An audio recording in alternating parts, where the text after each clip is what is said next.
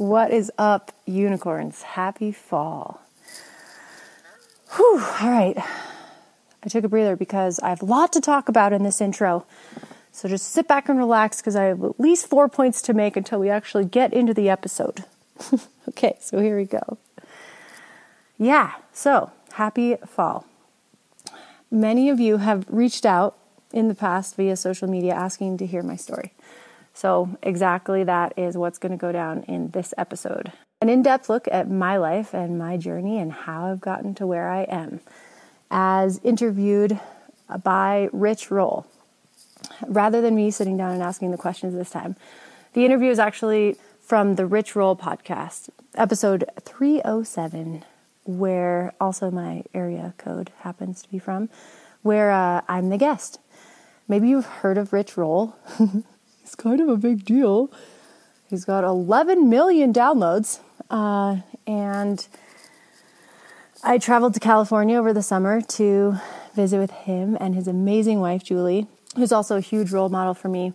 She brought several of us incredible women together for a women's circle that was incredibly powerful. We all need healthy female role models. Absolutely, she is one. But back to Rich.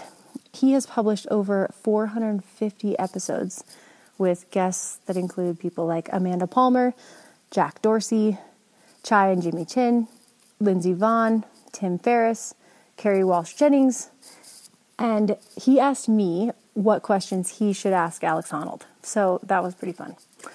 Rich is known as the world's most popular ultra-endurance athlete. He also struggled with addiction to become named one of the fittest guys in the world.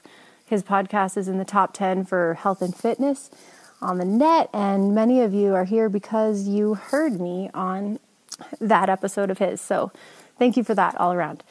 He and his wife, Julie, for the most part of me podcast again, have written all kinds of books on vegan eating and vegan cheeses, and they are truly role models for me. And when I look up and say, like, I want to be like them, it's really nice to have them on the path ahead of me. They were both huge influences for me in starting this podcast and representing what a healthy relationship is. So thank you again for you two existing and existing publicly for us to follow. If you haven't checked out the Rich Roll podcast, I highly recommend it, especially for guys. It's really hard to find healthy male role models right now that are accessible, and I would call Rich absolutely one of those. Big shout out to you. Thank you for sharing. And anybody struggling out there, you're absolutely not alone. And Rich is the kind of person that can help spiritually as a guy in not a fluffy way. Okay, on another note, we've got let's see. So on another note, for the first time ever, I am offering a ski trip in my hometown of Jackson Hole. There's a chance you might have filled out a intake forms. What do you call them? You know the word I'm looking for, that I put out on my social about a month ago. We listened to those surveys. That's the word I'm looking for. And came back with this amazing adventure of a trip here in Jackson, 3 days long. Includes lodging and all of us hanging out, community dinners, and workshop that I promise to send you home a better human than you left. I'll be sharing my breath work. I'll be sharing of my story. So yeah, that is late January, and look for details on my social. I think we might have 2 more spots for early signups, and then the price will actually go up. So it's late January. If you get on it now, it's cheaper. And drumroll, the most exciting up and coming news is, before we get to the actual interview, I'm so thrilled to be releasing a new film this fall with Unicorn Picnic that will debut at IF3, the International Ski Film Festival in Montreal, Canada. I am honored, and we are crushing it to get this thing polished for this fall. Last season, I brought 2 former U.S. ski team athletes, one from the East Coast and one from the West Coast, to Alaska to offer them a fresh perspective on life beyond the Olympics in a time of transition for them when skiing pro towards the Olympics to shifting their focus to how to make it in the real world. I'm really excited to share this piece And also look for the Unicorns Edit, a community edit dropping this fall. A community celebration of sending unsponsored. Okay, so now on to what you're here to listen to. I thought Rich would have me share about how I train and how I eat, because that's much of the structure of his podcast.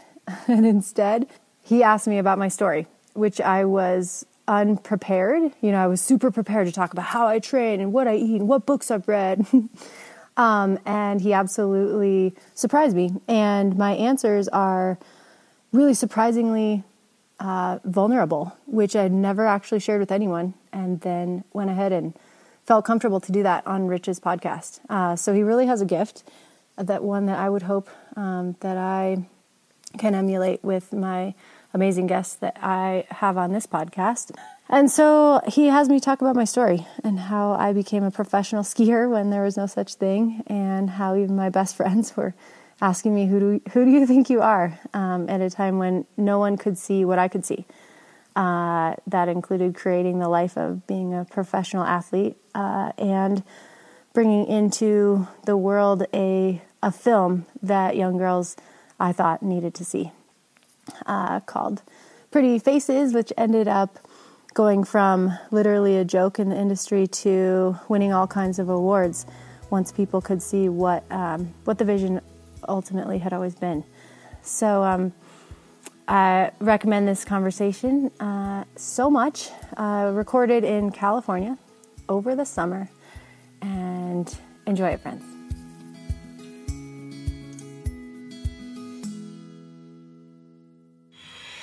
Lindsay Dyer, how are you? I'm awesome. I'm so excited to have you in the Container Studio to do the podcast. Thanks for coming down and visiting us. Yeah, it's beautiful here. Thank you for having me. How was the beach this morning?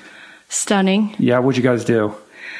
Went surfing, stand up, and it's stunning. You were down there with June, right? June and Julie and Travis? Mm-hmm. That's cool. June's a mermaid. Uh-huh. She's a total mermaid. And you were the waves any good down there? Yeah, there's waves this week. Uh-huh. And I asked you this last night, but I'm curious, and maybe people who are listening are curious. Like, how does the skill set of skiing translate to surfing? It seems like it would be fairly direct. I think at least the athletic stance once you're up, but everything else is totally foreign, and I'm a kook. Yeah, so you're just learning. I've been learning for like a long time. But you don't do it as consistently as you ski, obviously. No, I get maybe a couple chances a year for less than a week to give it a shot. So right. But man, yeah, surfing's hard. It's hard, man. It's really hard. It will humble you for sure. It's definitely humbled me and frustrated me. But it's also, those tiny little moments make you come back. I remember the best ride that was so long ago, and it's keeping me coming back. Yeah, it's like drugs. Like you're just trying to seek that high that you got. That's what gets its claws in you. You get that one good ride, and that keeps you getting out there and falling on your face 1,000 more times, just in search of that just one like blissful moment, right? Yep. Well, cool. Well, so many things to dig into today, but I think the best way to kick it off really is just kind of create a little context and set the stage. When I think of you as, this incredibly powerful, positive role model for female empowerment, that obviously is directly related to your athletic accomplishments and what you do on the mountain, but really transcends that. Like you have a really strong message that is reaching a lot of people as this, sort of example of what it means to be like a kick-ass chick that shreds. You know what I mean? That in many ways I think can be qualified as a redefinition of what it means to be, a strong young woman with a message and with a skill set. And, I think it's been transformative in a lot of people's lives. And I just want to thank you personally for being a role model as a father of 2 young girls. Wow. I think it's really cool. That means the world to me coming from you. It's wow. You're strong and you have integrity and you do it with grace, and I think that it takes a lot of, inner self-esteem and composure to be able to do that in the face of what I would imagine are pressures that you face daily to do it a different way or to fit into kind of, how other people would like you to do it. Right? I really appreciate that I come off that way, because I do not feel all those things that you just said. You so don't? Thank you. How do you feel? Every day there's no roadmap, there's no, this is how they did it before, so this is the next step. Does that make sense? So it's always, I have to ask, I'm stumbling. I always feel like I'm stumbling. Yeah, but you're following your intuition and you're following your heart, in the same way, like, when you look at someone like Laird Hamilton, there's no roadmap for what that guy has done. I'm sure there were pressures on him to be a competitive surfer, and he just blazed his own path and he's been able to create this whole kind of thing that he does, but there was no example that preceded him, and I think in the skiing world, especially as a female skier, like there's nobody who was doing what you were doing before you were doing it. You know what? There actually were. The trouble is that I wasn't exposed to them, and not very many people were. And that's what I had to find out, was that there are incredible women that have come before me. But the trouble is no one gave them a voice. No one gave them a stage to expose them to young girls like me, who needed legitimate, real role models, not models who are just faking it, carrying the surfboard. The first thing that had an impact on me as a young girl was the Roxy catalog. And of course I wanted to be a Roxy girl, right? Because I was like, oh, surfer girl. I want to be a surfer girl. And then when I found out that they didn't actually surf, they were just models. I was crushed. I was devastated. And that was kind of a motivator to say, I'm going to be that. I'm going to show you that we can do things. We can do things. We're not just there to look good. That's not the fun part. The fun part is riding the wave. Right. Being the person who actually embodies that. Yeah. I don't want to be the cheerleader on the sidelines. I'm terrible at basketball, but I want to participate. Right. And to the extent that there were, women that preceded you, of course there were. And I say this a lot on the podcast, like, it's important to shine a spotlight on, powerful women that are setting an example for young girls. And it seems like there aren't very many of them that are doing that. But of course there are. Like, we're just not very good at shining the spotlight on them. And so, I feel a responsibility when I see someone like yourself or Robin Arzon or people that are like, blazing these awesome paths to like celebrate that. Right. Yeah, it's definitely shifting now. I mean, that's why I made the film that I did, was to expose young girls to all these role models that do exist, all these incredible athletes that are creating this life, that to show that, yes, you belong out here too, because look at all these women that are doing it that aren't necessarily being used in marketing campaigns that go to mass media. Right. So how do you think, were you conscious of this decision? Like, I'm going to do this and I'm going to find a way to have a voice. Like, did you plan that out, or did it happen organically just through the, kind of, natural expression that you would have kind of exuded otherwise? 100% organically. I never imagined I would be sitting here or ever have gotten paid to ski ever in 1,000 years. When I get these emails that say, how do you become a pro skier? I'm like, I have no idea. Wrong question, because that was never my intention. Right. Well, I mean, you're a pro skier, but you're not a pro skier in the traditional idea of what a pro skier is or does. I don't know. What is a traditional idea? I don't know. Well, somebody who's like on, like sort of competing professionally, right? Like going to the Olympics and doing that circuit, whatever it's called. Yeah. I mean, I competed in the Junior Olympics in high school and won the Junior Olympics when I was young, but that's not something like nationally televised or anything. And what I do now, I would have never imagined. Most people probably don't imagine that it's possible. Right. And you had that opportunity, right? So let's take it back to the beginning. You grew up in Jackson Hole, right? I actually grew up in Sun Valley, Idaho. Oh, in Sun Valley. I always confuse those two. Yeah, they're really close. I grew up skiing in Jackson for ski races. And one of my biggest role models was my cousin. Her name's AJ Cargill, and she would literally kidnap me from my ski races at 13 and make me go ski powder. And I would miss the whole race weekend. I'd be chasing the bus on the way out of town to go back to Sun Valley after like missing all my races, jumping off cliffs with my cousin. So you go out of town to these ski resorts to race, and then you would blow it off and then just go backcountry? I mean, that happened one time, and it was life changing. But yeah, I grew up. Yeah, before that, I mean, your parents were both avid skiers, right? Yeah, it's a pretty cute story. They met on the mountain, and Mom likes to tell it that, Dad said, "I'll meet you at the bottom," and she was there waiting for him. It's pretty cute. She was from Michigan. He was from Seattle. He was a pro racer at the time, so on the downhill circuit, and she loved skiing, but was a fashionista style. And so, how old were they when they met? Like, were they just doing the ski bum thing at that time, or were they both living there? I think they were chasing the ski bum lifestyle in Sun Valley in the 70s.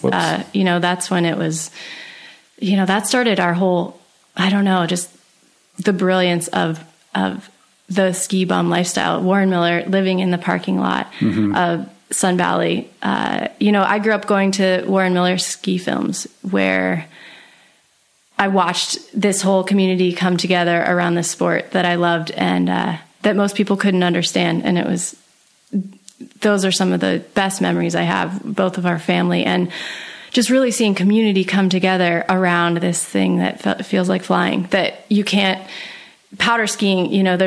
There was no way to win an award at powder skiing, but that was what lit me up.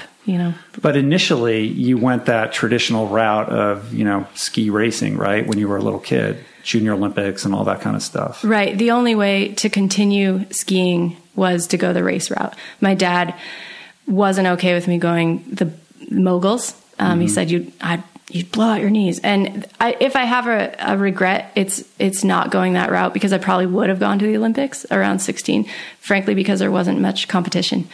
And right. I mean, you won Junior Olympics, right? I mean, your star was rising, and that was kind of the path that was laid out in front of you. As a ski racer, yes, but I was never really passionate about chasing gates. I remember the moment that I didn't understand what it was. So I remember being so confused. Like, okay, so you go around a blue thing and then a red thing, and you remember, like, I'm like young, right?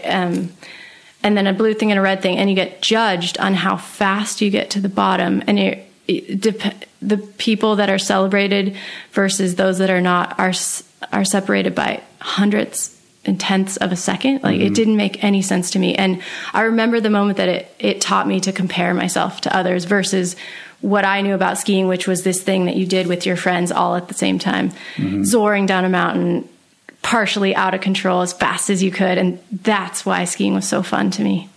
So what do you make of that? I mean, did you have an awareness at that early age? Like, I don't know about competition. Like, this just it sounds like you did. Like, you were aware, like, this seems odd. It was really odd, but succeeding anyway. Well, I was a pleaser, and I wanted to make everyone proud. Like, I think so many females do.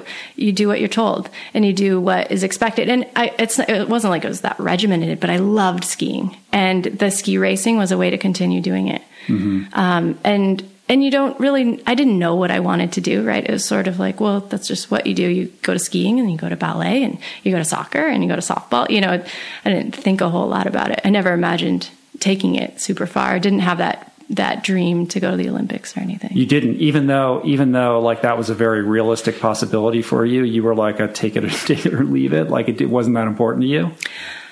No, I never saw it until I started recognizing that my coaches and I guess community had me on that path. Fundraising events and whatnot. I remember going to an event where they had me put on this T-shirt and it had my results on the back of it. And I realized that it was a fundraising event. And that was the first time that I heard that I was sponsored, that I had actual donors supporting my training and travel. Because my family, I had no idea what it costed to be going to Europe and all these races. And Did that feel like pressure on your shoulders that you didn't want? Absolutely. I kind of cracked under that. Once I realized, I mean, they called it the Olympic Development Program. And I was like, what? So you expect me to go there? Yeah, I crumbled. I had no idea. And was training like intense at that time? Was it regimented and structured, or were you just going out and shredding at will?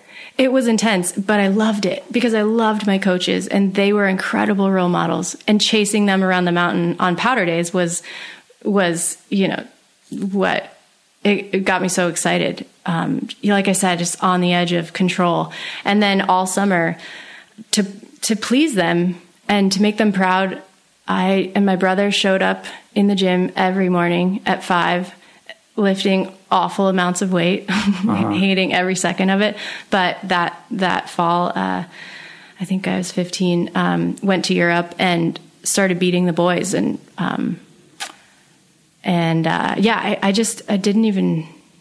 had no idea. It wasn't really like registering on you. It really wasn't. That's so interesting. No, I don't know. So throughout high school, you're doing this, and you end up getting like a scholarship, right, to college? So that's kind of once in skiing, when you go to college, you're kind of essentially put out to pasture. You know, that it's kind of like you're done. Right. Because if you're serious about the Olympics, you bypass college and just focus on that, right? Exactly. You know, so when I started, a couple tough things happened when I started really performing, and sort of unaware. I had this power and this strength that I hadn't had before. And it allowed me to, I guess, take risks. But they didn't feel like risks because I had the strength to, do some magical things on snow. But what came of it was heavy bullying. When I started doing well, I had heavy bullying all the way through high school. And it was all from high school, even into college, from my own teammates. Because particularly the boys. Like you were excelling. Like I would imagine you're one of the best, right? Are there a bunch of other girls, or is it mostly boys? Guys and girls, but it's an individual sport, you know, and growing up in a wealthy town doesn't necessarily mean that, everyone's happy. You know, I think a lot of people think that, I grew up actually like in a average home, but I thought we were poor, right? Because I didn't super wealthy. Yeah, I didn't. My parents both worked, so I got picked up at school by other parents and went to ballet. And because you're like a townie sort of, is that sort of what it was like? I mean, ski resort towns are very unique ecosystems, right? I don't know. I don't know how to compare it, right? Right. I called myself, I thought, when I found out what a latchkey kid was, I was like, oh, I guess I'm a latchkey kid. Meaning, you remember what that term meant? It meant that your parents are both working. Yeah, you come home after skiing. House. Right. Right. And then I felt badly about that. But off the subject. Bullying. Yeah, I guess. Like bullying you for what? Like because they were competitive with you? I think there's a couple things. I think in retrospect, there just was some really unhappy kids that weren't getting attention from their parents, that really needed some love from their parents. I mean, I would lay in bed at night and try to think of comebacks that would make them leave me alone. Because there was really just one ringleader, but the rest of them followed. And it was actually a kid in particular that I grew up with. Like, our families were friends when we were really young. We took baths together when we were like, you know, we have baby pictures together. And it was really sad. And it was a long time. And so I guess if that would be something, if I had something I could say to any kid that was being bullied now. One, it gets better. And I feel like now it made me tough. And if I could tell kids, I'd say, like, this is your warriorship. And there might be nothing that you can do about it, except that it's made me strong. Like, it's amazing how many like really high performing people that I know, and a lot of people that I've had on the podcast were bullied as young people. You know what I mean? Like, because you're a little bit left of center, or you're a little bit different, or you're thinking outside the box, and that's not always so good when you're in 5th, 6th, 7th grade. In this case, though, I think it was straight up competition, and I'm a team sport person. I didn't like the fact that someone else had to lose so that I could win. It just wasn't my thing. I like the we. I loved soccer. I loved softball. I loved genuinely hoping someone else would play to their best so that we could win, so that we could celebrate. I even when I did well, I felt bad because other people were sad. And when I didn't perform, I felt bad because you're taught to, like, if you don't win, there are times when I would say I didn't feel like I deserved to eat. It's weird. It's almost like you set up your own little prison because you excel at these individual sports, and yet this is the feeling that it's giving you. Yeah, and I don't mean to take anything away from skiing or ski racing, because it taught me so many important things, discipline and showing up when I didn't want to, and showing up in all conditions, and getting comfortable with the uncomfortable and pushing myself. I mean, 1,000 things. And when I finally decided to do it for myself, use all those skills that I had been taught from my coaches and from the program, I took off. When I could finally get behind them from my heart instead of the shoulds. Right. And we're going to build towards that. But prior to that, so you're being bullied and you're sort of souring on this idea of competition. Like, do you reach some kind of, burnout situation when you're in high school where you're like, I'm done with this? Absolutely. I think just the pressure, like I said, if a lot of us got to the point where if you weren't performing, then it's your whole life, right? It's your identity. Absolutely. 100% of your identity. And especially in a ski town, that's probably all anyone's talking about, right? Right. It's like football in Texas or something like that. Yeah. If I wasn't in the newspaper, it was like, right. I didn't go to school much. I didn't, it was my whole life. Mm-hmm. So is there a point where you just quit outright, or you just shift gears with your skiing, or what did that look like at that time? So I used it to get a scholarship into school, and went to the design program at MSU, Bozeman, Division I ski racing. But yeah, super burnt out. So you continue to ski in college, but it's not the same thing. No, it's not the same thing. And again, it was just an excuse to continue to train hard, to build friendships, and to check out this new thing called college. Right, and that's where is that where you kind of discover this love of art and design? Did you always have that? I'd always had that. My parents assumed that I was going to go into art, not athletics. I'm actually not. I mean, my dad even says it, like, you had to work hard, and your brother had the talent. So I'm not. I don't know if that's really such a hard. nice thing to say. It's our family joke, So is your brother super talented skier? He was talented at everything athletically. What's he doing now? He has the regular, the typical. He's got a house and a kid and a 2-car garage and a wife. And does he live in Sun Valley still? Yep, he does. And he was a ski racer also. He ski raced. He played baseball. He did everything easily. But like normal guy. Yeah, normal guy. But also just never really found his thing that he was super passionate about. I almost wonder if it was too easy. And yeah. So you go to college, you start studying design and art and all these beautiful pursuits. But I feel like the turning point for you was really when you did this semester. Was it a semester or a year when you went to Italy? Wow, you did some research. I always do some research. Well done.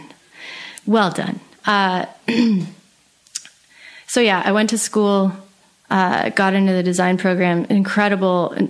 No one would think it, but it had an incredible design program, incredible professor that is still a huge role model and friend. But he wasn't in the beginning. So I went to school in Italy for a year abroad, and it was like Florence, or where'd you go?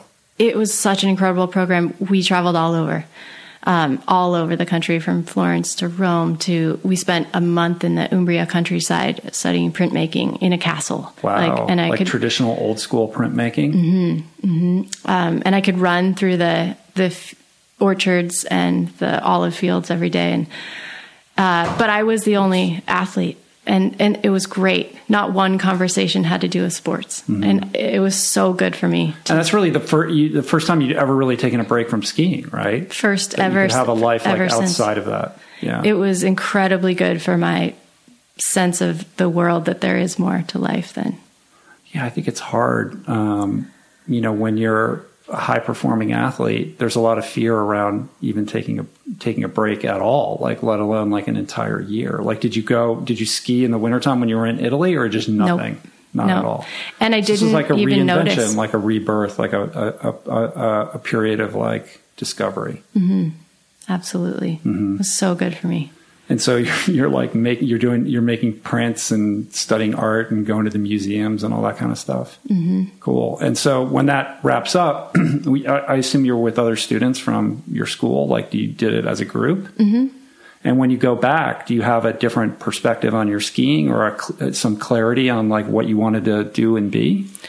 Actually, I was still following the should model, right? Which is, you go to college, you get good grades so that you can get a good job, and so the next step seemed to be go get an internship.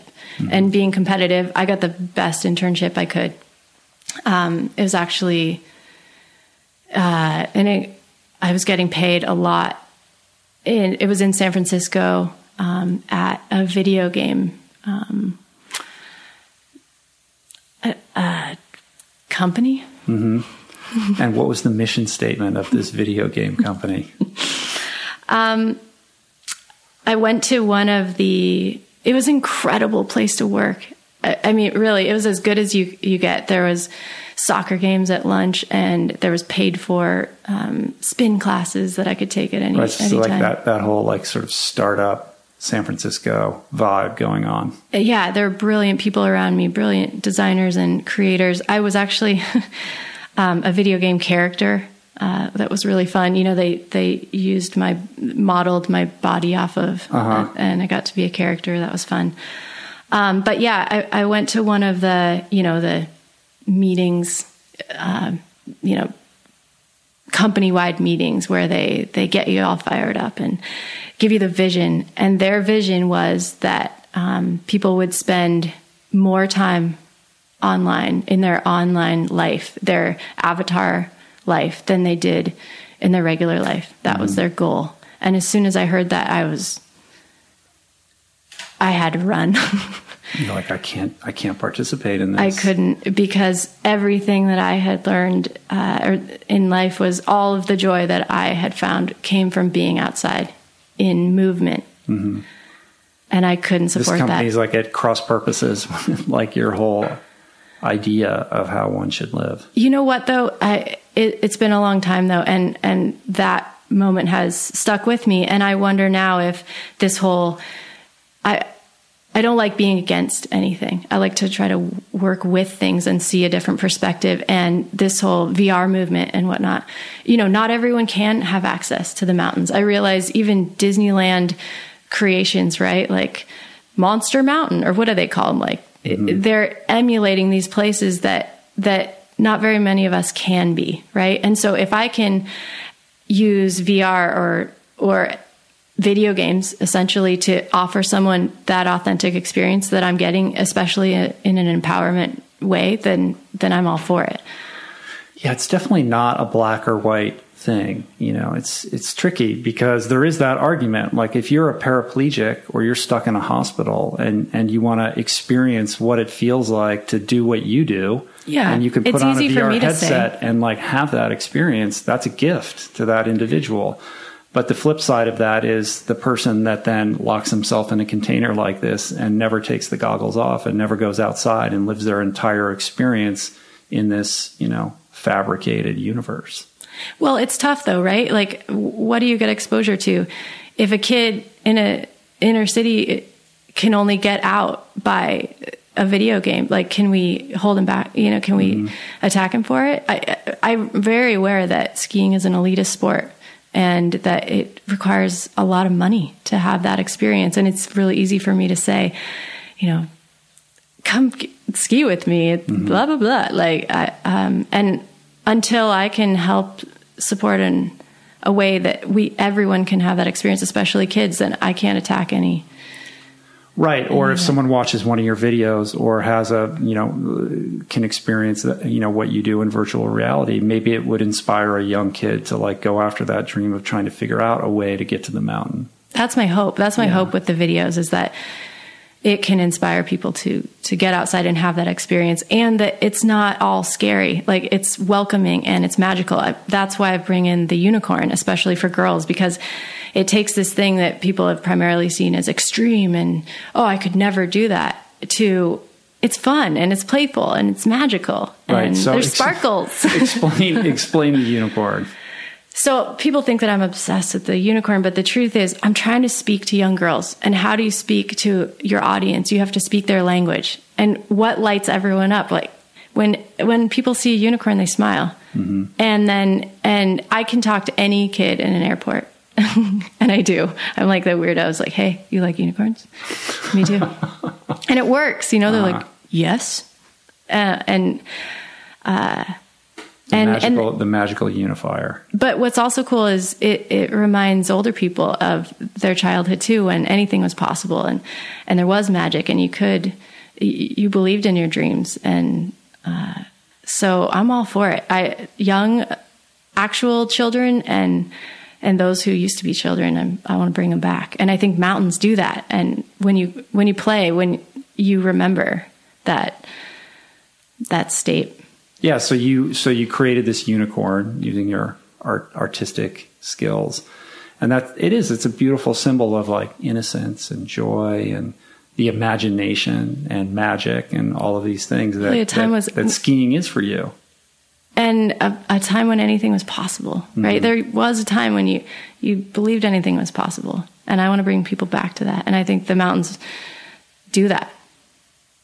And that video game company was not doing that. Oh, I don't know. I'm still trying to see it in a different way. But I think it's interesting that you had the gumption and the sort of sense of self to walk away from that, like a young person with a great job at an exciting place, and all these cool people doing interesting things. I mean, it would have been easy to stay and rationalize it, or just say, you know what, I'm going to do this for a couple of years. I'm going to make some money. And, maybe I can spend I can go on these vacations, or in a couple of years, I'll get back to the mountain. Lots of people do that. And then, life just then, goes on. And then 10 years later, they're like, oh yeah. Actually, no, I felt like I was dying. It was that bad. I felt like there was definitely a pivotal moment where I was looking out the window. I had a window even, in a cubicle. I mean, that's for an intern. I was crushing it.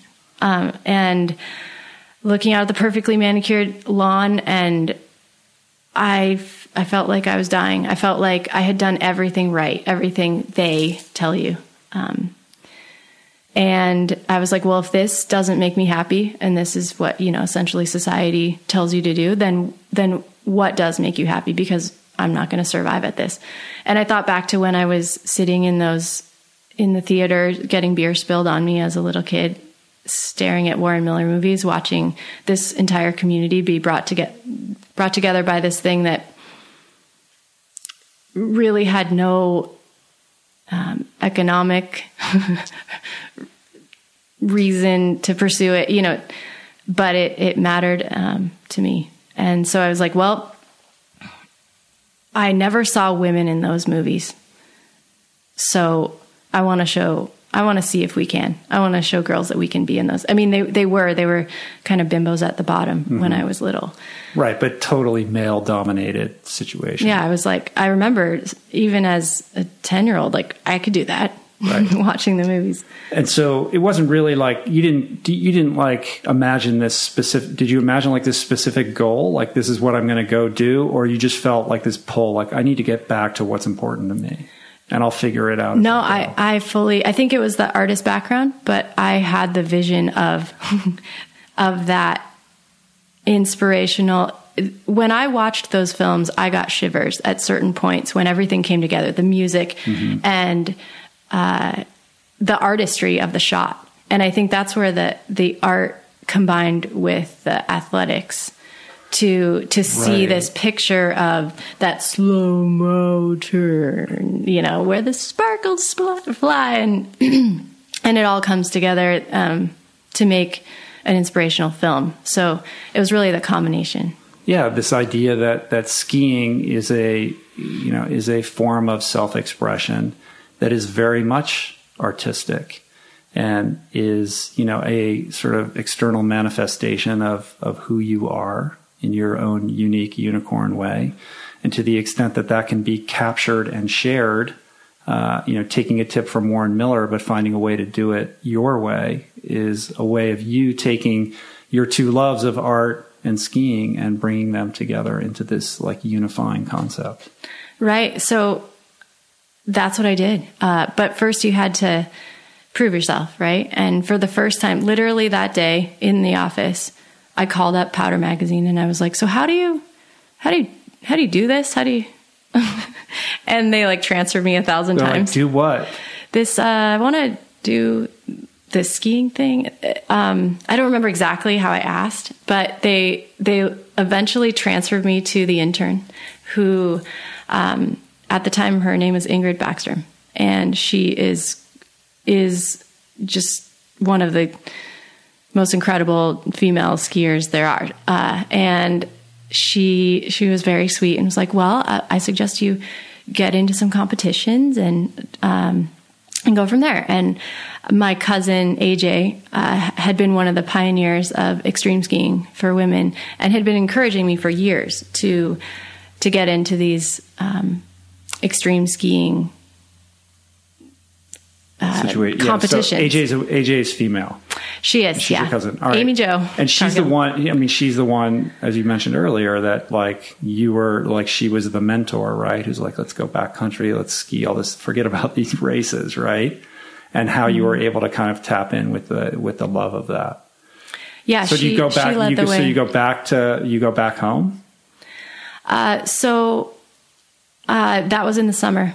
And I started training hard then. And it was like all of the years and years of training for other people finally crystallized into training for yourself. For myself. Oh my God. And I could lift far more. I could run twice as far. Like I remember putting on my sweatpants in college to go out in negative 30-degree weather at 10 o'clock at night, so energized. And my roommates would be like, what are you doing? I'd be like, going for a run. Mm-hmm. And they would all look at me like I was crazy. And they did. Everyone thought I was crazy for years. And that was the best part, is the first time in my life I was doing it, something 100% for myself, not for any outside affirmation or approval. It was so empowering. And still without any sense of like how you're going to make a living doing this, right? Like you were just following your muse. Absolutely. I didn't expect to make a living. To me, it was like, okay, I have this goal and I'm young enough. I want to check this off the list, you know, like the bucket list of, I want to get into a Warren Miller movie. Right. And if you have to work at Starbucks or do whatever you have to do, like you're going to make it happen. Yeah. I figured I was young enough that I could, and if I failed, I knew that I tried. And when you quit that video game job, what did your parents say? Were they supportive? Yeah, I think they had learned a long time ago like that Lindsay's got to do what Lindsay's got to do. Yeah, my dad will even say it. Like you couldn't tell me what to do. If you did, I'd probably do the opposite. So cool. So you start to do this, and at the time, like I have my as I'm listening to you tell this story, like there's a lot of similarities. Like I had a similar kind of moment where I shifted gears. It's just, I was 40 when I did it. It's like a lot, like I wish I had the sense of self that you had, that sort of composure that you had as a young person. It wasn't that though. It was, to me, it felt like I was dying. It wasn't composure. It wasn't you're making it sound but way you were flowery. like, I'm not going to repress it. Like, I think I probably had a little bit of that, but I just pushed it down. I was like, no, this is what, this is what I'm supposed to do. Mm-hmm. Like, and I just figured everyone felt like I did, but they sucked it up. And it took me a long time to figure out, like, no, they actually like it. Like, I'm the one who's suffering. They're not suffering like I am. Like, maybe I should listen to this. But I had to like go through a lot of pain and years and years and years before I arrived at that point. And for you, maybe it was just more acute, but I think you just had enough sense of yourself to say, this isn't the box that I should be trying to jam myself into. And that takes courage, and it takes a like self-esteem and a sense of self. And yeah, when you're younger, it's easier. You don't have attachments and all that kind of stuff. But still, I think, it bears mentioning that I think that is hard. And I think there's a lot of people who end up in careers not of their own sort of most conscious choosing, just because they thought that's what they're supposed to do, and are not happy and didn't have that, didn't have enough of that sense to get out when they were younger. And then they end up feeling stuck, and it's tragic. Mm-hmm. Absolutely. So it's cool that you did that. So you're home and you're killing it training, right? And you're like, I'm going to be in one of these Warren Miller movies.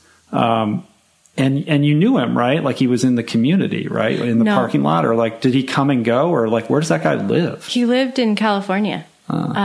He was a filmmaker in California. Yeah. Explain. I mean, maybe people who are listening, not everybody knows who he is, but legendary ski filmmaker.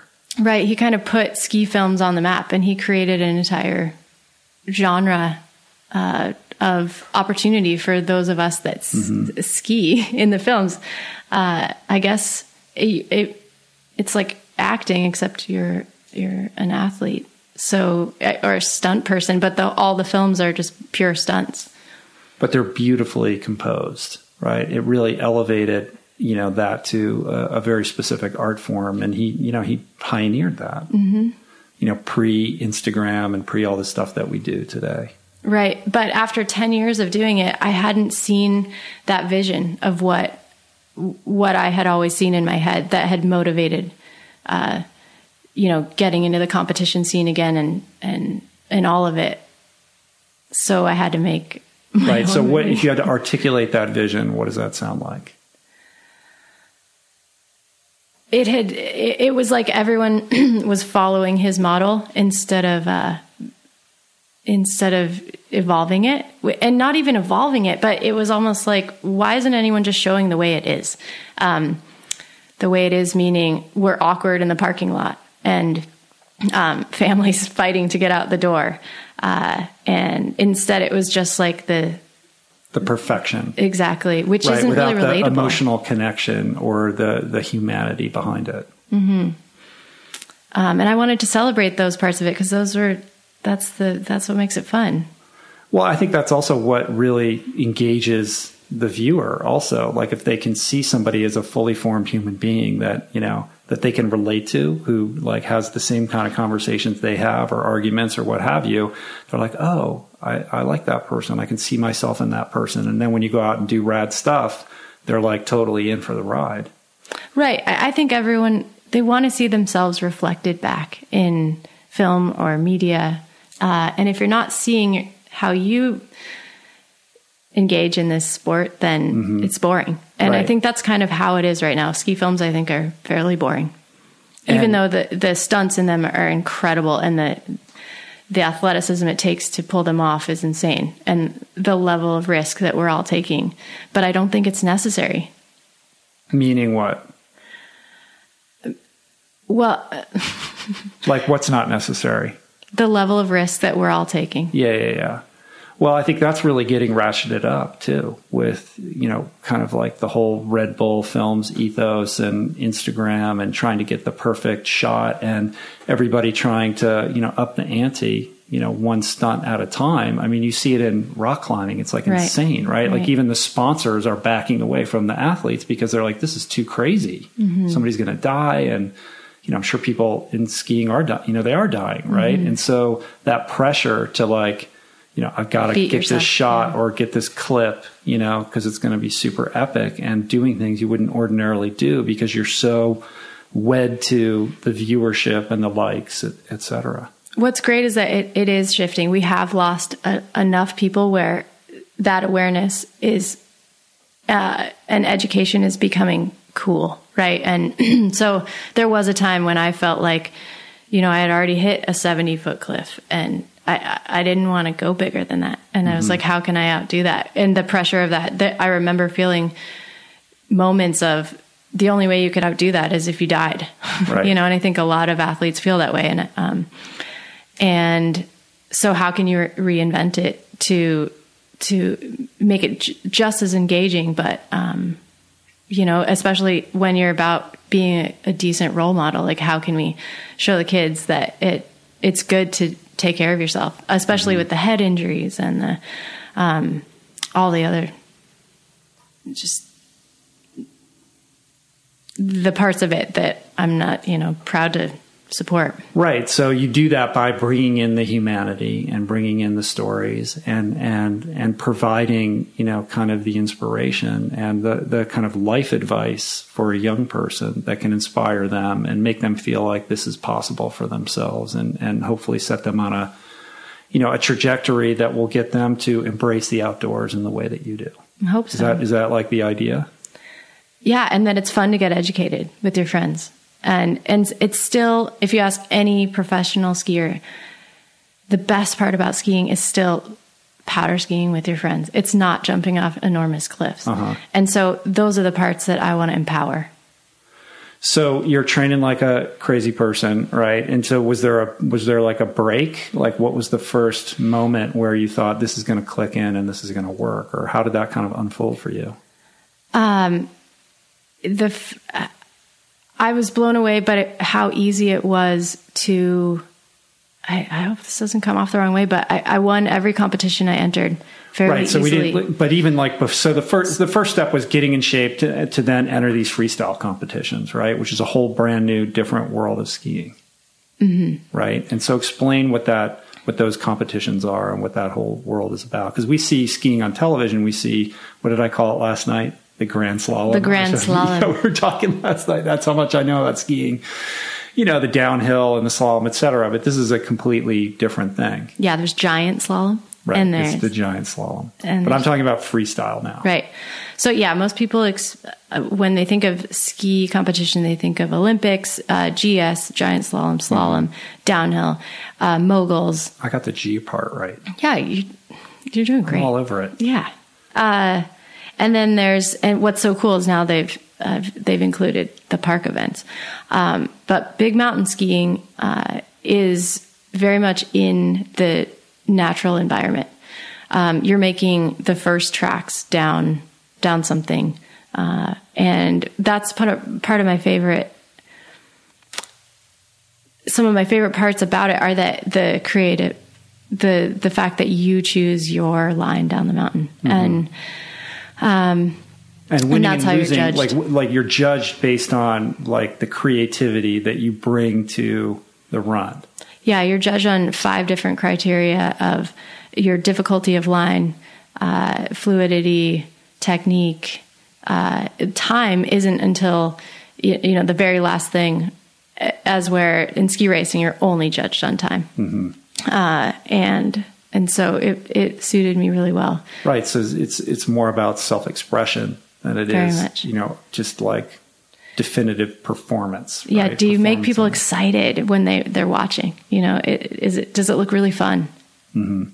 And so you enter. So you win the first one of these that you enter. I actually, yeah, all 7. So every one that you would been in, you won. Yeah. And prior to that, how many women were part of this freestyle world? Was it mostly dudes? It was mostly dudes. A handful. There were like 3 that I could name that were in the magazines and writing and that had a voice. That world didn't exist when you were in high school. It's like a new thing. It might have, but I wasn't exposed to it. So you find your thing with this, obviously, right? And this is getting you noticed. I would imagine, right? Again, I did not like competition. So really, This is still competition. So how are you reconciling, like... I wanted to get out of there as soon as quickly. Oh, you did? Even though like you're winning and killing it again, it's still too much. It's just a means to an end. It was, to me, a way to prove to the sponsors that I was legitimate. That was how you proved yourself. And yeah, in this world, everybody wants to be in film and photo because that's where the sponsors are. That's where you can get paid. And now I have so much respect for the level of competition has increased so much since I was there. And these women and guys that are on the competitive scene now, people don't know their names, and yet they are the best skiers in the world, but people don't know their names because you need the big name sponsors. Right. And those that have put their time in there, to me, have that validity that I respect. But now, because they're not at the Olympics, like we don't talk about them. Outside that insular world, like most people don't know who these people are. Right. And sadly, the whole Instagram world has changed things even more, where people are not even going through that system of being, I guess, vetted. They're just calling themselves athletes and calling themselves pro skiers, and instantly they can blow themselves up on social media, and then you get the sponsors. And so it's totally changed our sport. I mean, it's, as you know, it's easy to make a nice turn and put it up on the gram.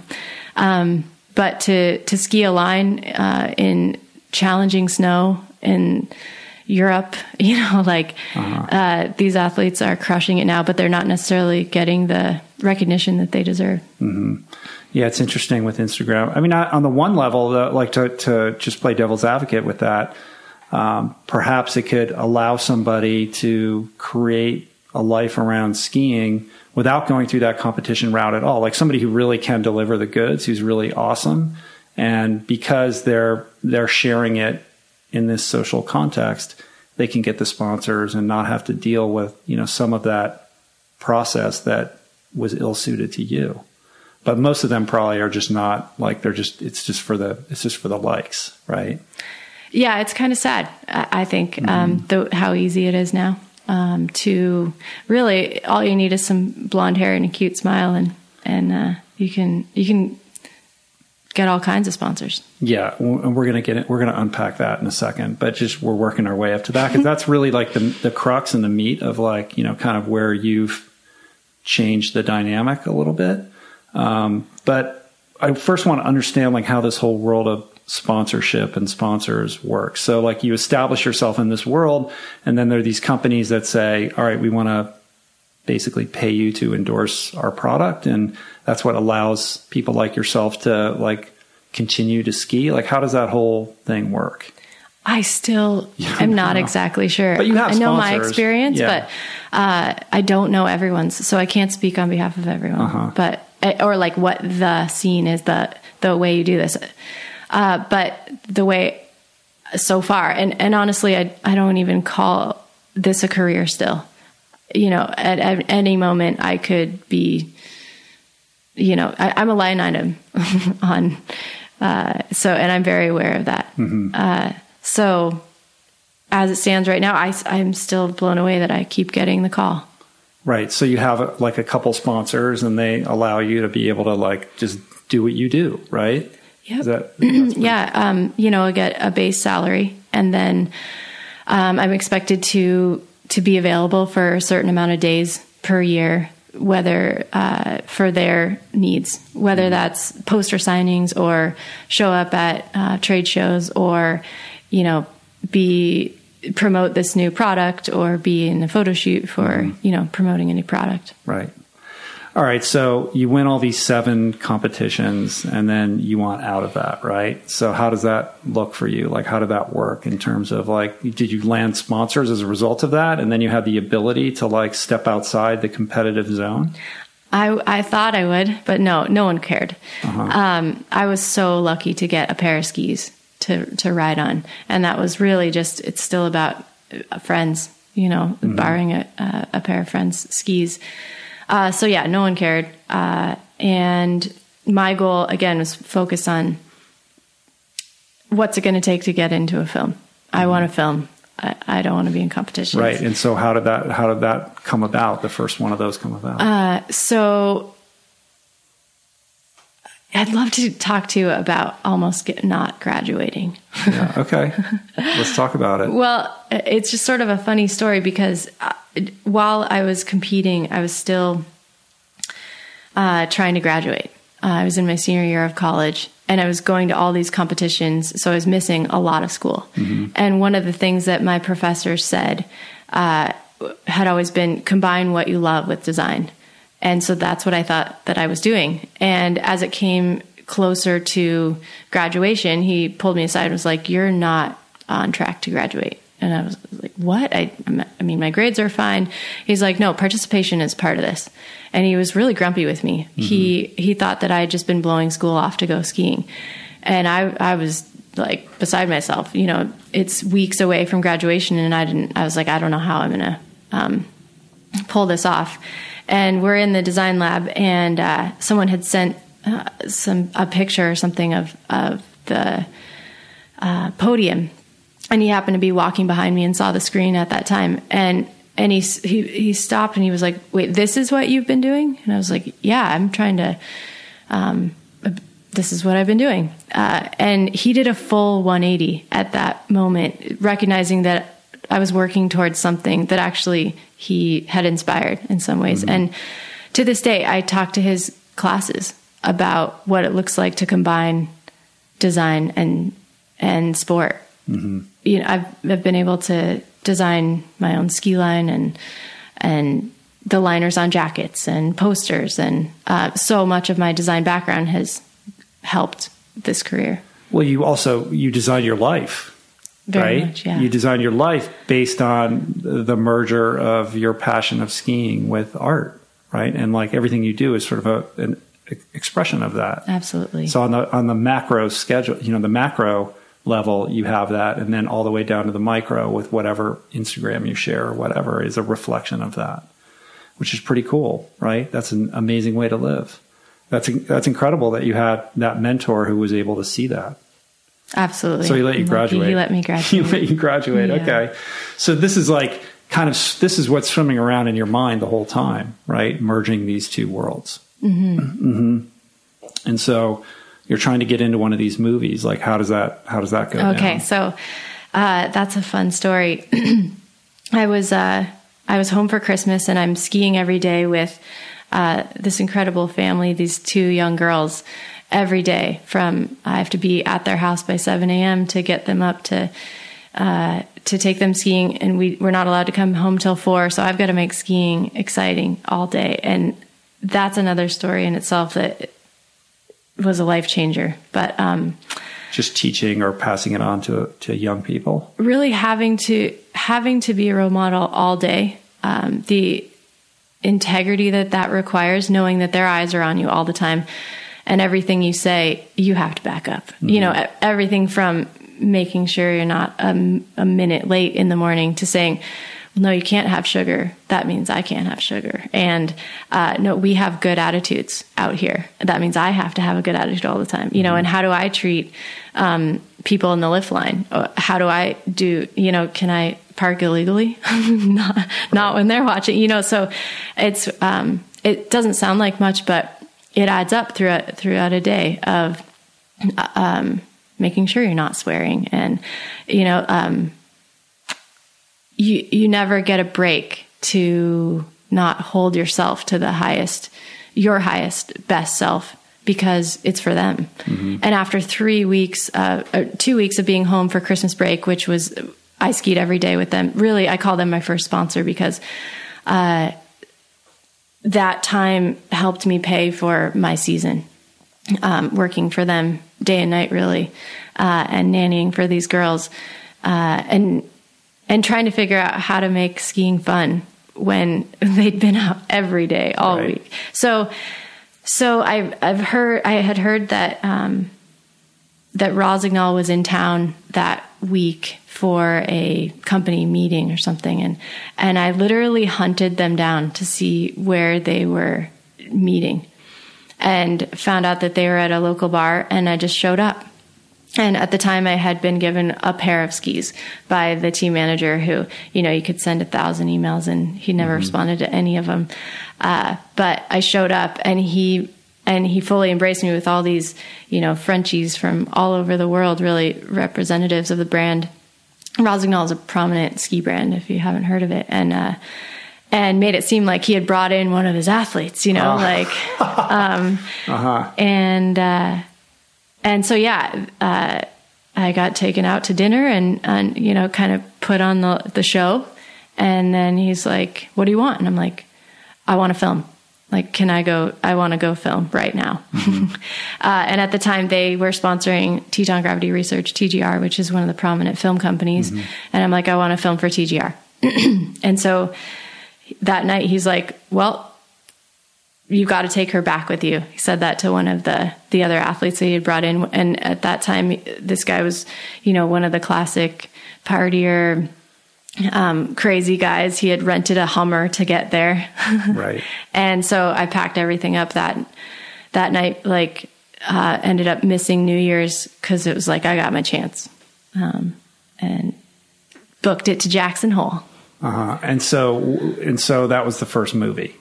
Right. And so did you do something like, how did you put your stamp on it? Like, were you able to do something that hadn't been seen before or present yourself in a way that was unique in relation to how things are typically done in these ski movies? Or did that evolve over time?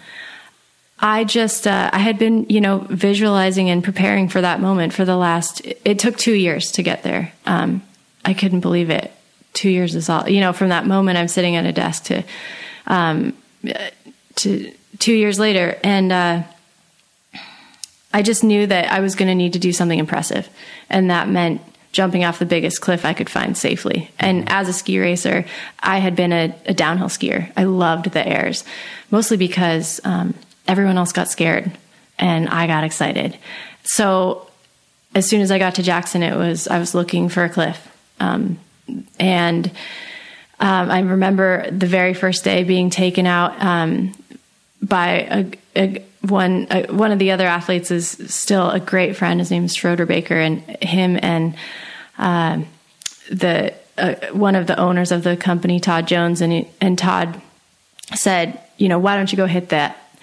And it was it's called Fat Bastard, and it was it's like a 65, 70 foot cliff. Oh my God. That my eyes didn't even see as an option. And I remember looking up at it and being like, that? Right. Like that. You'd never done anything that crazy. Not even close. And I mean, I'd hit big downhill jumps, but nothing even close. And Schroeder luckily stuck up for me and was like, "Dude, it's our first day." "No, dude." And then we went to another one, which was probably it was a good 40 footer. And after looking at that first one, this one was like nothing. And I hit it 3 times and all, hiking. And they had never seen a girl go that big from what they said. They were so excited. And for me, I was like, yes, this is what I could do this all day. Yeah. Right. Then that night they had a big party, and, skiers are partiers. Yeah. And, I was the only athlete that showed up that next morning. And, we're all too hungover. Yeah. Gosh, so the production was ongoing, right? It was continuing. Yeah. As long as the weather's good, you're supposed to show up. And no one could make it to the shoot. Yeah. So it was me and the filmer. There was an intern that they made come out with us. And so after a couple of days of, hitting the cliffs, this was by the 3rd day. And I was pretty tired, but I wasn't aware of it. And we had hiked up, another big line and I fell at the bottom of it, and I never fall, which kind of told me I was tired. Take a break from days of hiking and stomping these big cliffs. You don't really recover all that quickly. And he wanted me, the filmer wanted me to go ski this line that just really didn't look good. and there had been an avalanche right next to it. So you could tell it wasn't the most stable snow. You could tell that it was wind affected. Just didn't feel right. And long story short, the intern and I hiked over to it and it just didn't feel right, and we went over the radio. We're not into it. We're not going to do that. And the filmer got so upset, all kinds of swear words. I'll fucking go do that myself. And I was so, I guess, young and didn't want to lose my chance and be called a girl. Yeah, this is your big chance, and you're a woman and all of that. Mm-hmm. And right? they'd never given a girl a chance. I mean, that was the thing, is girls can't do this. Women's skiing's boring. Somebody did my team manager a favor to get me out there. And so I didn't want to let anyone down. And I fully, let my own intuition go, and I blew out my knee. And so I really only had a few shots, but from those few days, and a year to think about screwing up. Yeah. So, but you got in the movie. You learned a lesson. And then when that movie came out, did that change things for you, or how did it go from there? I think on the outside it did. I think, again, I was sort of oblivious to the outside. I just felt like I had failed because I had only gotten in, 2 days. But I guess it was enough to get on the map. Yeah. And so then you start getting booked in other movies. And then when does Warren Miller come knocking? The next year. Uh-huh. Yep. And you made that dream happen. Yeah. Where does the, the sense of, sharing and advocacy start to, come in by virtue of, what you're doing on social media? And then we're going to get to the movie that you made and all of that. Did you start to develop an awareness that what you were doing was meaningful for other young women, and that perhaps you had a message that could be empowering to girls? I never saw it to me, it was what did I need as a young girl? How could I be of service to something that I didn't have? And I think number one was seeing girls in the films, seeing that they could perform right alongside the guys. Mm-hmm. That was and just to push your way in there, 'cause it's not easy. Right. And at some point, don't you end up on the cover of, was it Powder magazine? Yeah. So that one magazine that you reached out to the intern that began the whole thing. And you were the first woman to be on the cover. So that was that fat bastard that first day. That he had suggested that I couldn't even conceive of jumping off of it. And it took me 3 years, but yeah, eventually, jumped off that one. Right. And so first woman on the cover of that magazine, you're breaking all these barriers, at every stage, just winning all those freestyle competitions, being the first woman to, start doing crazy stuff in these movies, the cover of the all this kind of stuff. Right. So I would imagine the community is taking notice of you, and you're making an impact in terms of, this sense of what women can and should be doing or shouldn't be doing, kind of blowing that glass ceiling up. That was my intention, was to show what we were capable of. At the same time, I was also being used in marketing campaigns for the curly hair and the smile shot. Uh-huh. So for example, I did that 65-foot air, and then right after that, for the camera, did a powder turn. And my sponsor at the time used the powder turn in their marketing that season, for their main marketing. So once again, it was, the girl was still represented as the smiley powder turn skier. And I was pissed. Mm-hmm. I was like, wait, I just did something that required a lot of me and, puts the brand in a position to say, to show that girls can do this, and they didn't see the value. Right. It's all about the smile and, that's great, but can you do it again in a bikini? No, it was more the audience doesn't care. The audience wants to see the product, and they can't relate to that. What they can relate to is, smiley powder turn. And I was like, I was pissed. So I was like, at that moment was another one like, well, if I want to change this sport, I'm going to have to change it from the top.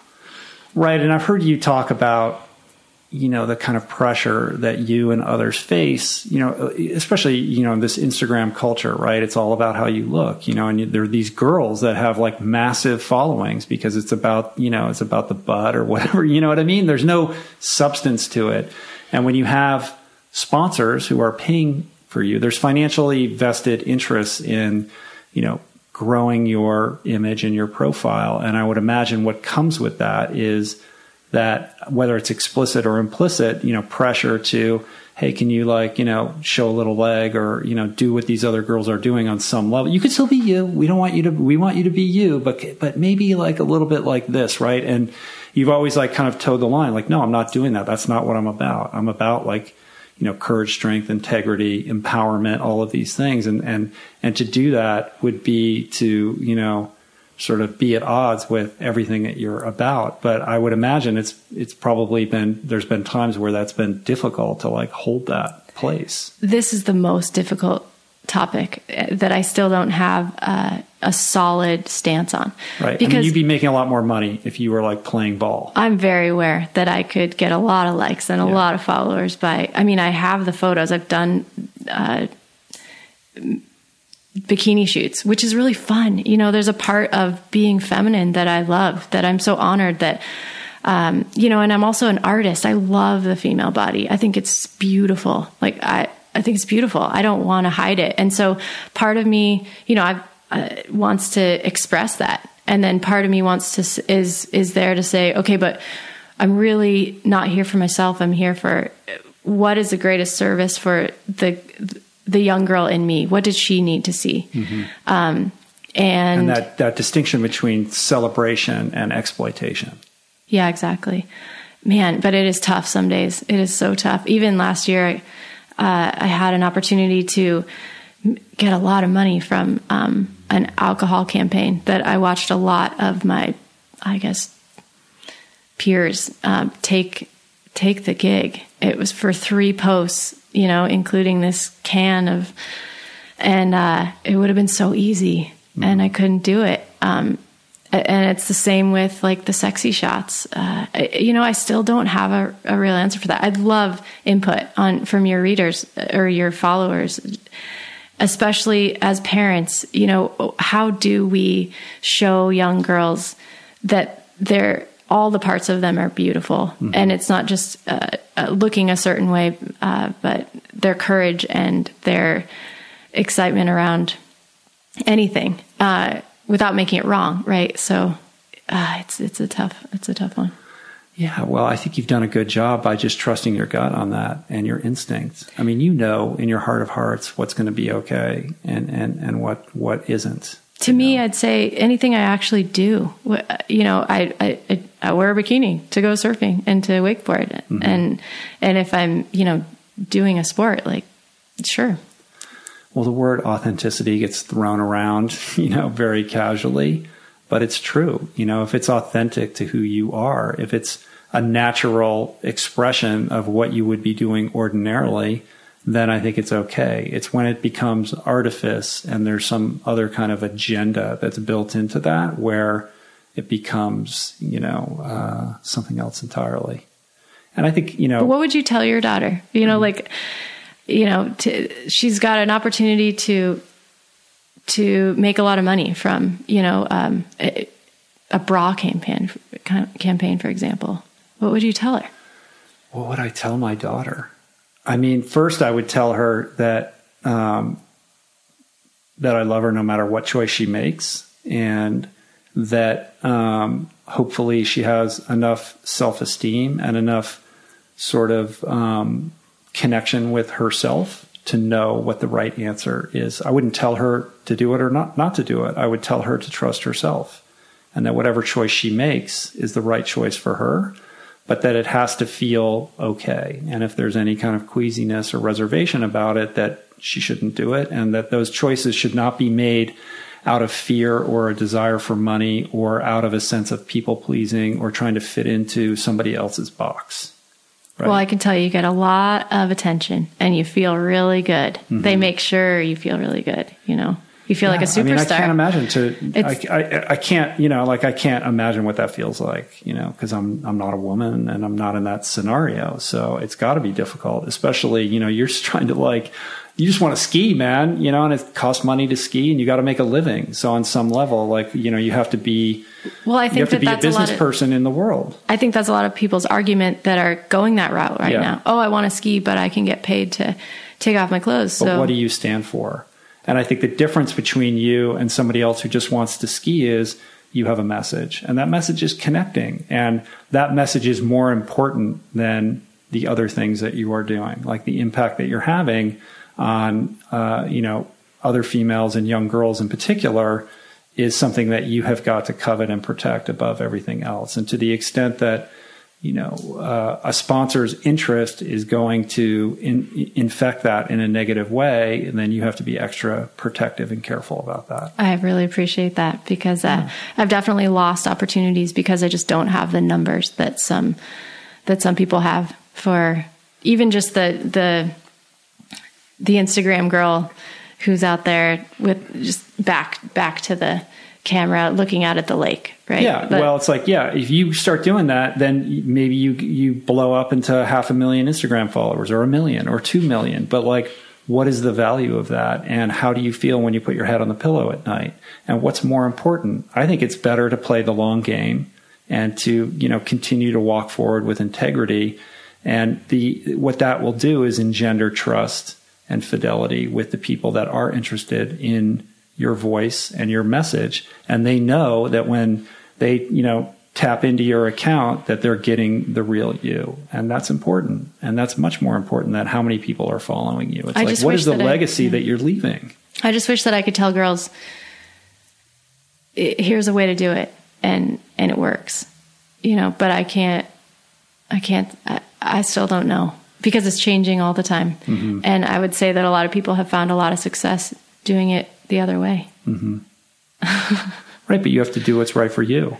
You know what I mean? And I would encourage you to continue to just do what you're doing. Like I watch all your stories and like, it's amazing in your Instagram stories. Like I'm getting a behind the scenes look at, it's basically your day, you know, but it's like, you're having a blast, you know, and you're with all these people and it's about community and it's about empowerment and it's about fun and it's about embracing and enjoying the outdoors in a really tactile, profound way. It's not about like, you know, what outfit you're wearing or whatever, you know, like that's beside the point. So you're doing, you know, like, and it's a harder road, you know, but it's a more valuable road. And I think it's using these tools in a way that can have a positive impact on, you know, the people that are following you, as opposed to just some kind of transactional, you know, relationship with your audience. Well, thank you. I really appreciate that because I'm just usually by myself in the woods.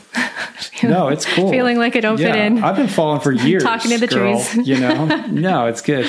So let's shift gears a little bit here. I want to talk about the movie that you made. And I want to talk about your foundation. So a couple of years ago, you decided you're gonna make this movie, Pretty Faces, right? You crowdfund the budget, and you make this movie with all your friends about skiing, right? So tell me about the movie. I haven't watched it yet. Yeah, no worries. Can I take a break? Yeah, of course. I have to pee. Yeah, of course. I drank too much water. Yeah.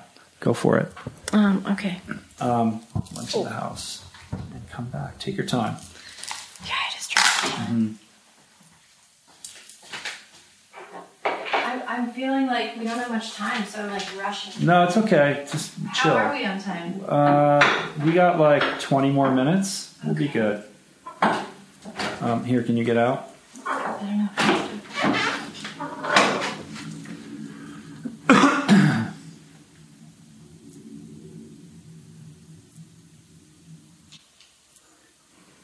All right, so I want to shift gears a little bit. I want to talk about your movie. Can we talk about your movie? Sure. Pretty Faces. Mm-hmm. So tell me how that whole thing came about. So, after 10 years of being in the film scene, I expected someone to make the film that was in my head because it seemed so obvious to me. And after 10 years and that film in your head was what?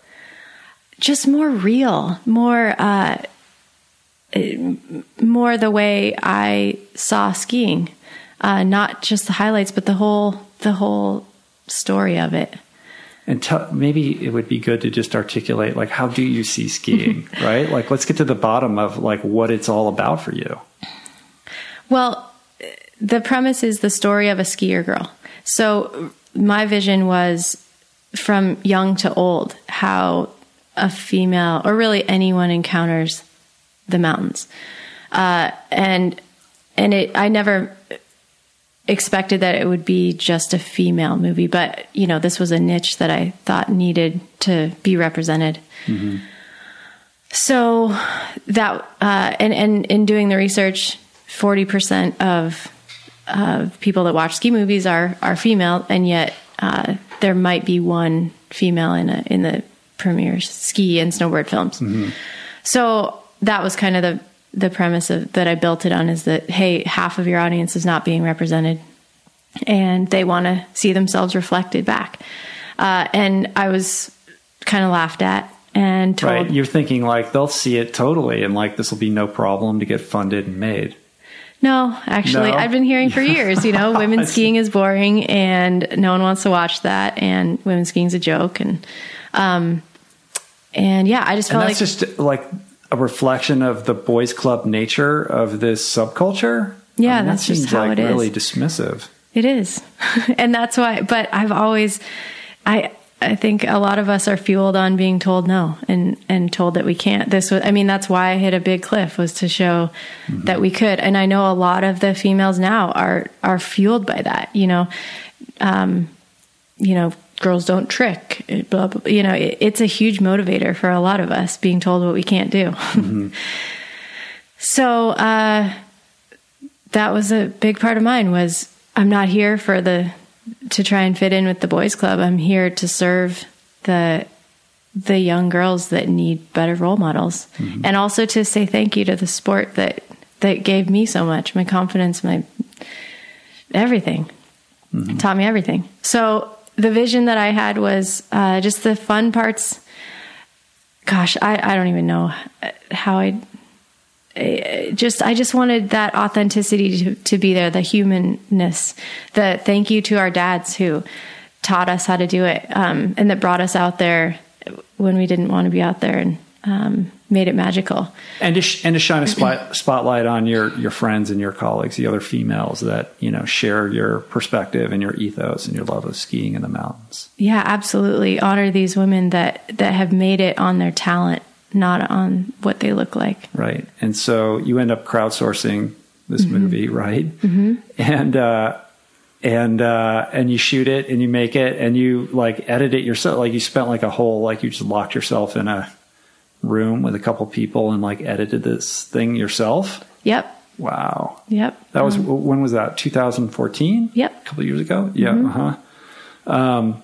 And Pretty Faces, it comes out, and I've read a bunch of reviews. I apologize, I haven't seen it yet, but the reviews were really good, right? Like you screened it at Mountain Film and like a bunch of festivals, and actually we took it on tour. And you did, yeah, you did a tour. That's I didn't even know if anyone would come, right? So I only booked one theater, the first theater, uh-huh. and for some, it took off and it won all kinds of awards, and it sold out 150 shows and still gets requested. And my intention was to create a piece that honored those that came before us, and that honored those that were charging now, that didn't necessarily have the big sponsor money, but also including, everyone, as many of us as possible, to show just how many of us there were and that are. Mm-hmm. And that experience of taking the movie around and touring with it, like are there some memorable exchanges that you had with people that were impacted by the movie? Like what stands out? Oh, it was so much fun. All the unicorns that showed up in costume, all the young girls. People came out in unicorn costumes? Mm-hmm. Oh my God. Mm-hmm. Those are your fans. Yeah. The dads and the moms.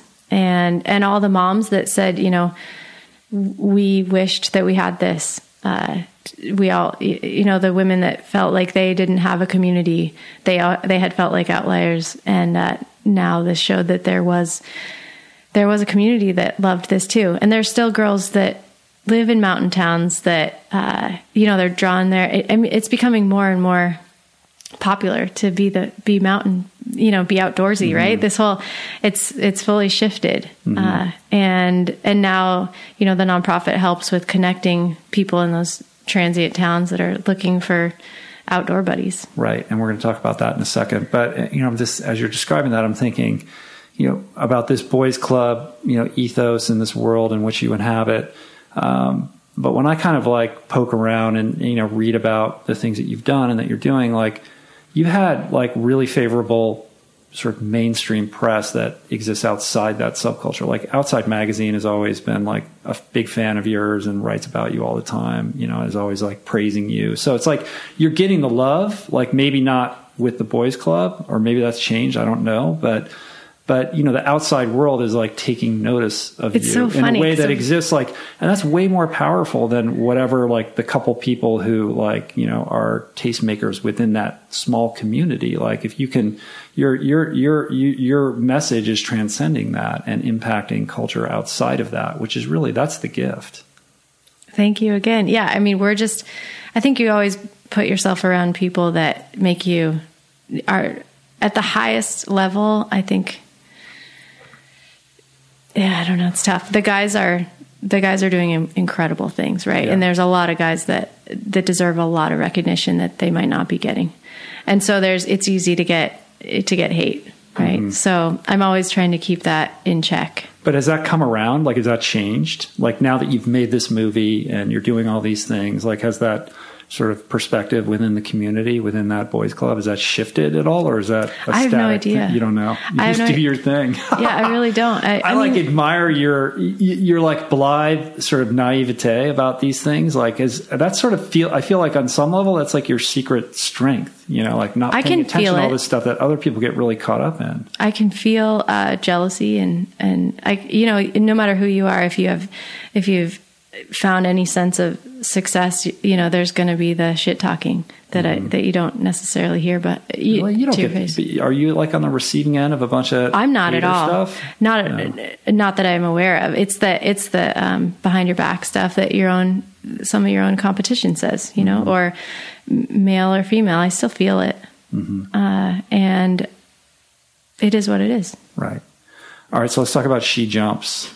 Right, you started this nonprofit. I don't mean to talk about haters because I really don't have any that I'm aware of. Right. But you always know that that they exist, and you're better off. Don't pay attention to it anyway. Yeah, Who cares? I can't afford to. All right, she jumps. So tell me about this nonprofit that you started. It's really cool. She Jumps. Our mission is to increase participation in the outdoors of women through mentorship.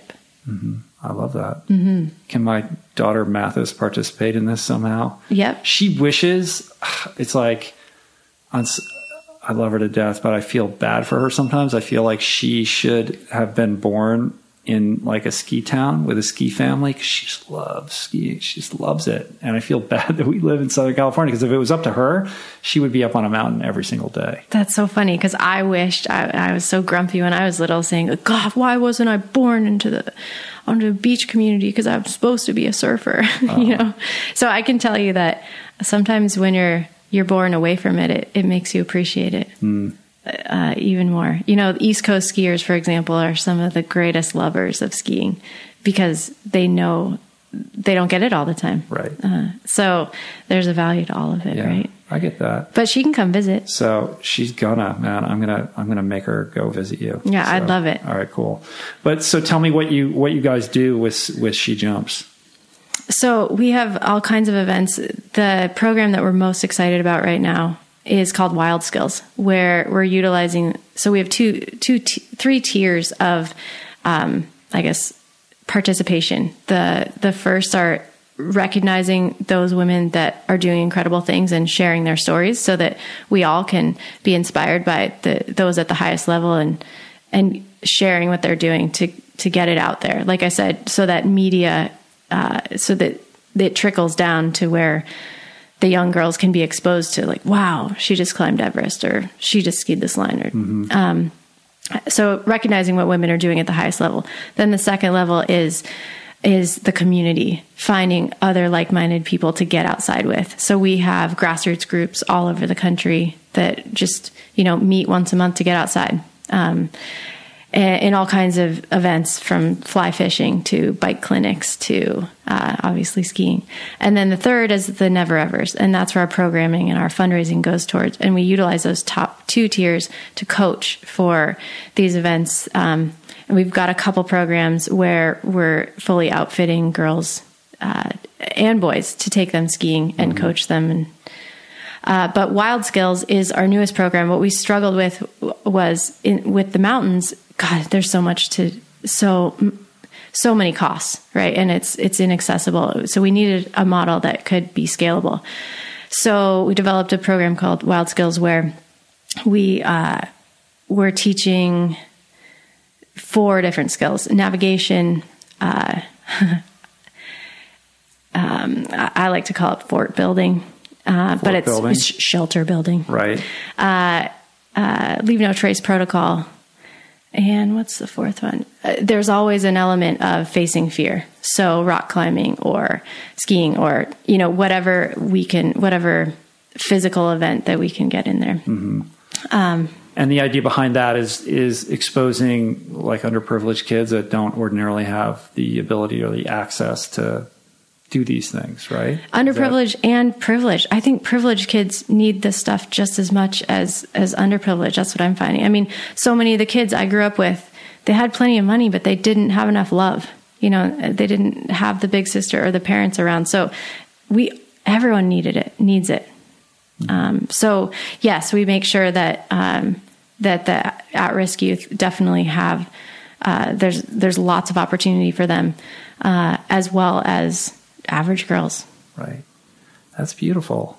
That's really cool. So how many people like work for the organization, and how do you structure all that? Like that's very enterprising. We really have only one paid position, and that's our director. And then everything else is volunteer. And, of course we have a board and right. And where would you like, where is all this going for you? Like, do you have like I get the sense that like, you're not somebody who sits down and writes out the 5-year plan. Like, you're going with the flow and you're following your heart and your muse. And that's been a trusted, sort of, true north for you, and has led you. It's my only choice. Yeah. It's like, it's led you by like trusting that, by having faith in your own personal voice. It's allowed you to kind of blossom into this person and provided you this life that you always wanted. Right. So, and that's inspiring, that's inspiring, because I think a lot of people are afraid of that. There's a lot of uncertainty that comes with that. That's the trade-off. It is not easy. You have to learn to live with that, right? Mm-hmm. It's tough.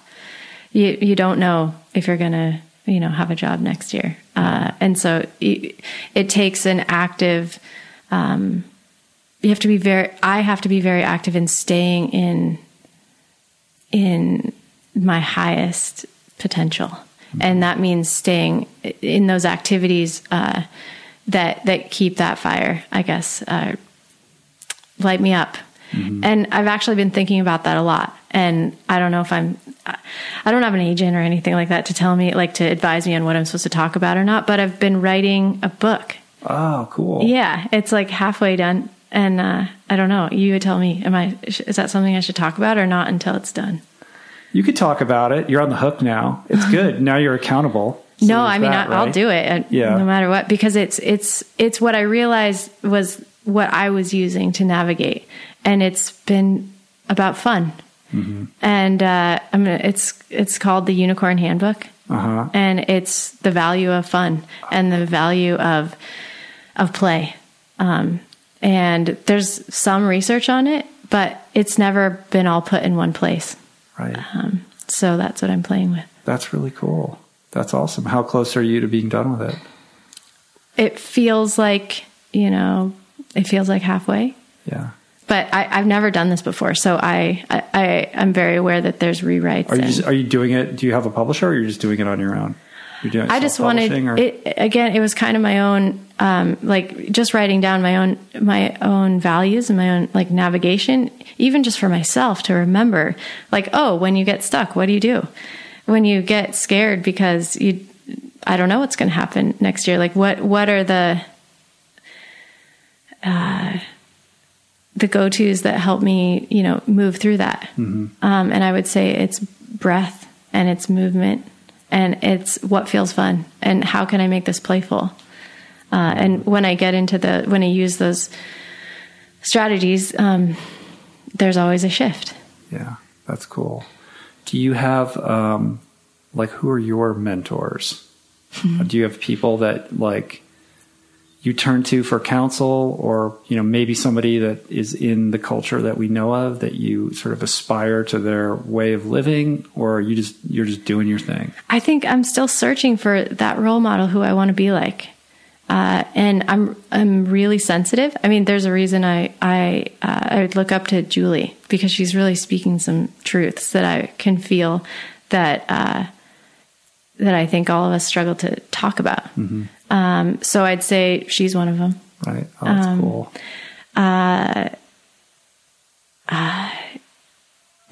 This is going to sound weird, but the more courage I get, the more I'm willing to say I actually am recognizing that I can't believe it's going to sound so cheesy, but I represent the planet. I'm the marketing team for the Earth. There's nothing cheesy about that. That's beautiful.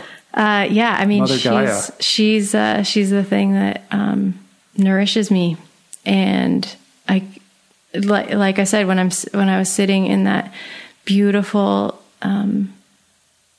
job in a building, I can't even run on pavement.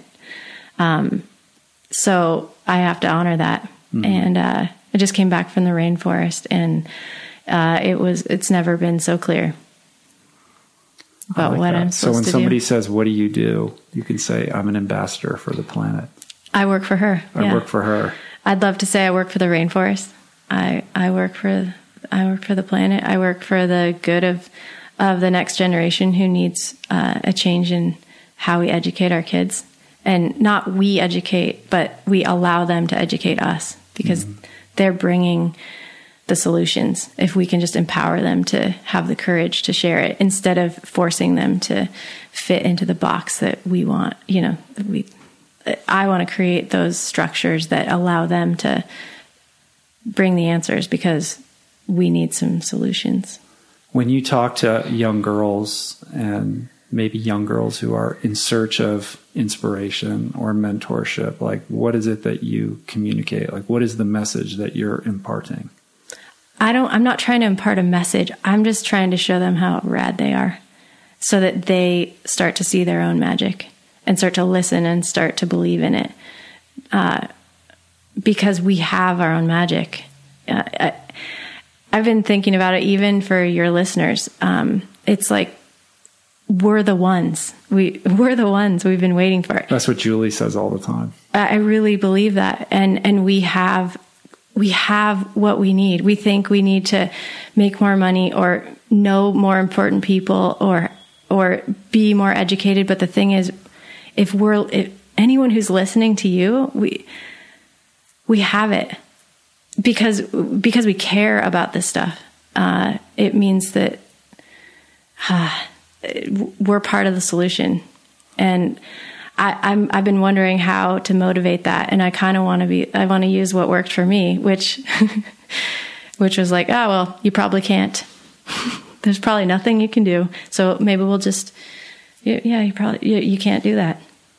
In other words, meaning when you're told you can't do something, that's what motivates you to do it. I hate to admit it, but not everyone's like that, though. Some people take that to heart and they get defeated.